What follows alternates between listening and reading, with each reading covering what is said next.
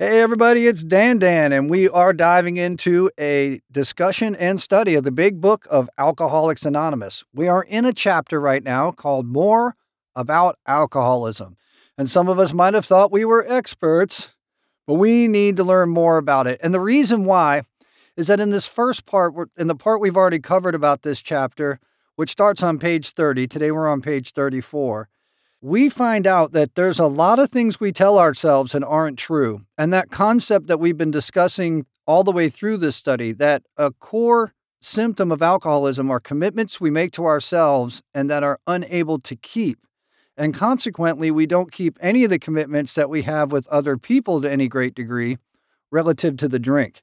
And it was outlined very well for us in the first part of More About Alcoholism. But that's not enough. And Bill, as he wrote this, wants to lay some ideas to rest. One of them is that any lurking notion that you can take a drink has to be smashed. Another one is that we've given ourselves all sorts of permission statements or concepts or ideas out there, like we'll drink only here or only then or only under these circumstances or those, and those things don't work.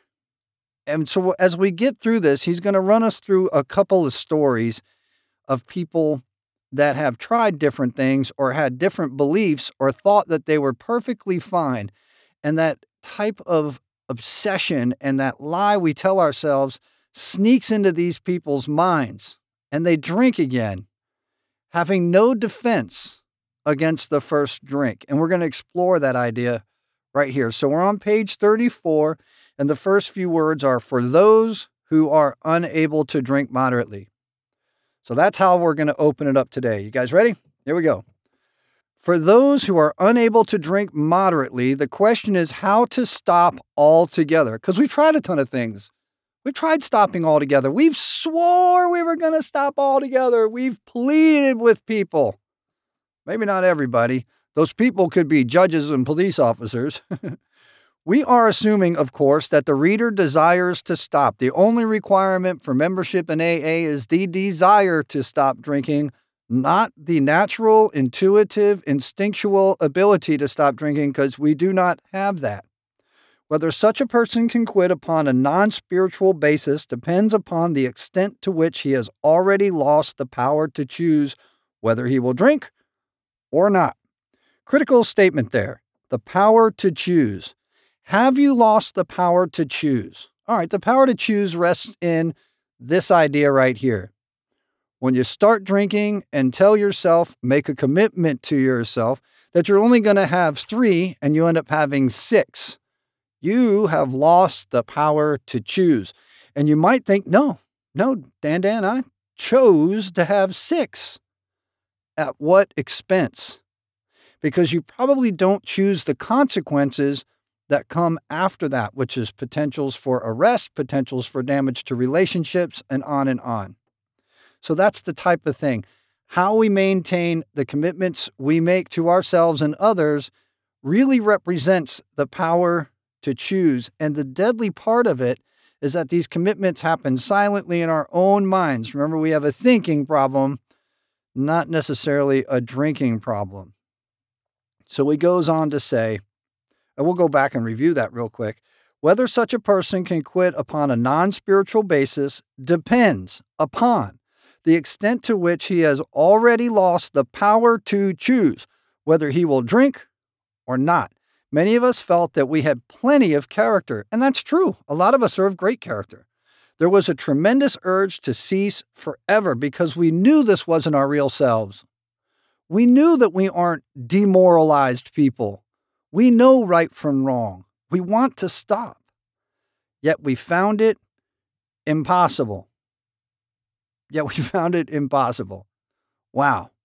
Hopelessness, helplessness, impossible. They all mean the same thing in this book. This is the baffling feature of alcoholism, which means difficult to figure out. It's a conundrum, a very difficult problem. It may seem like a paradox to many of us because a paradox seems like an unsolvable problem, right? I want to feel better, so I drink.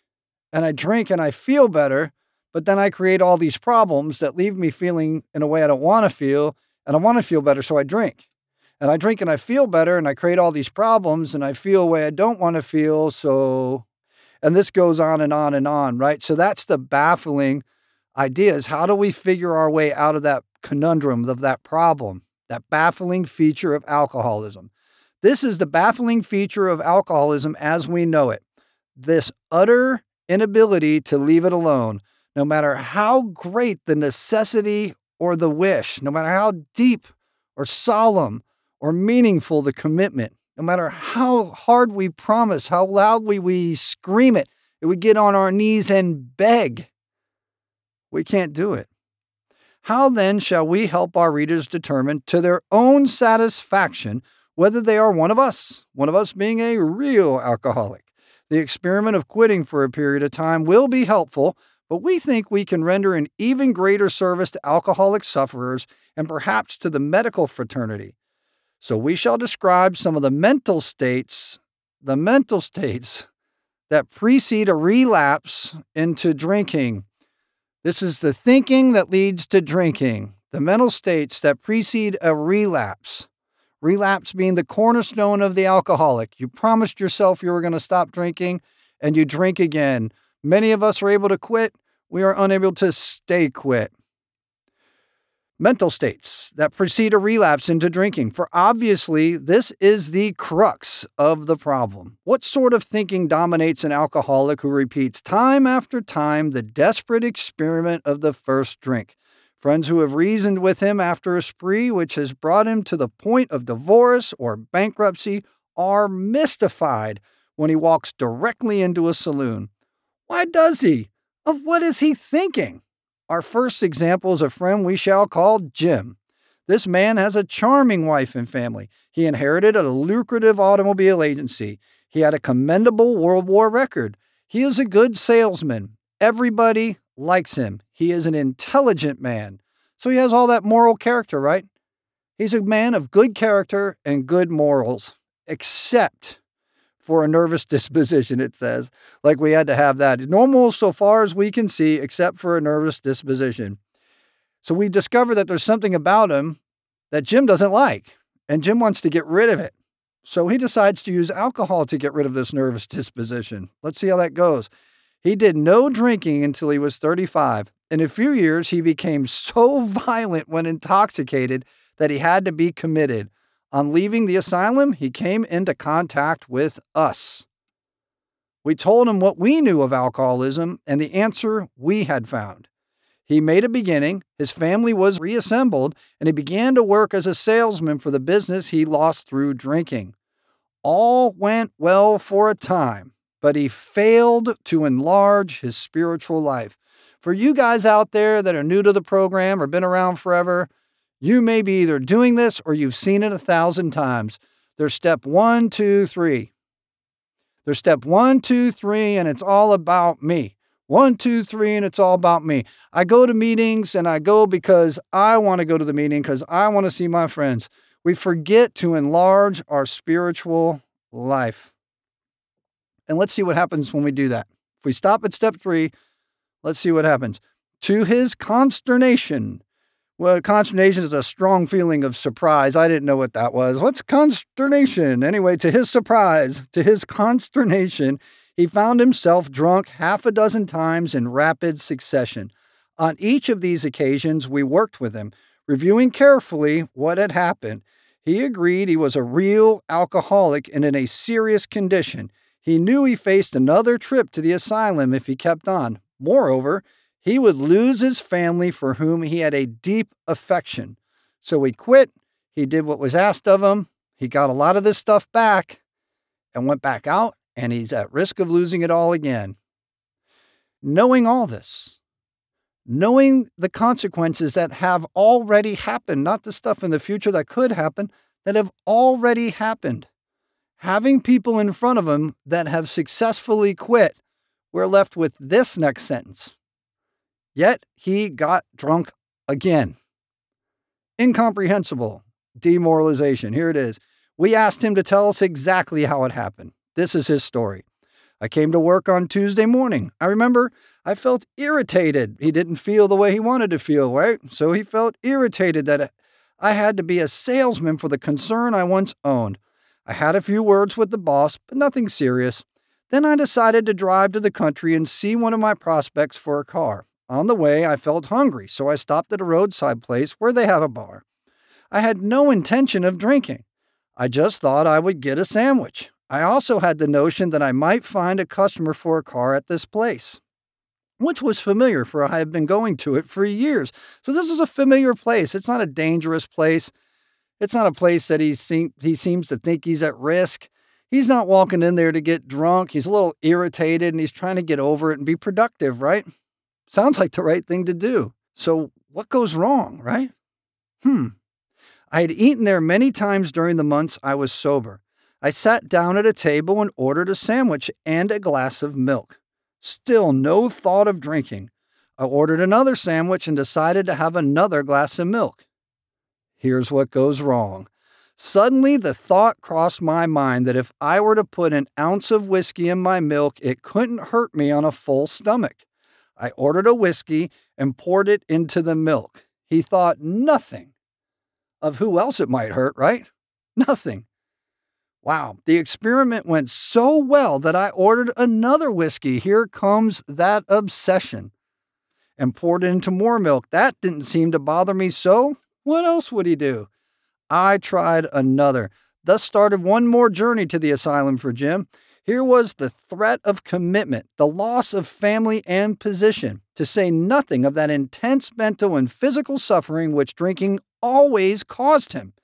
He had much knowledge about himself as an alcoholic, yet all reasons for not drinking were easily pushed aside in favor of the foolish idea that he could take whiskey if only he mixed it with milk. What's interesting about that thought and what we often say to do in here, and this goes back to that if there's any lurking notion in you, it will come out. It doesn't come out necessarily because you want to drink. It just finds its way into your life unconsciously. And if I can call my sponsor before I take a drink and say something like, hey, you think it'd be all right if I just put the scotch in my milk? I mean, after all, I just had a big meal. You think that might be okay? Maybe I would be exposed to some sense. So you want to call your sponsor, get to a meeting before you take the drink. Before. And what gets us there is this relationship with God. It's going to go into that. Whatever the precise definition of the word may be, we call this plain insanity. How can such a lack of proportion of the ability to think straight be called anything else? You may think this is an extreme case. To us, it is not far-fetched, for this kind of thinking has been characteristic of every single one of us.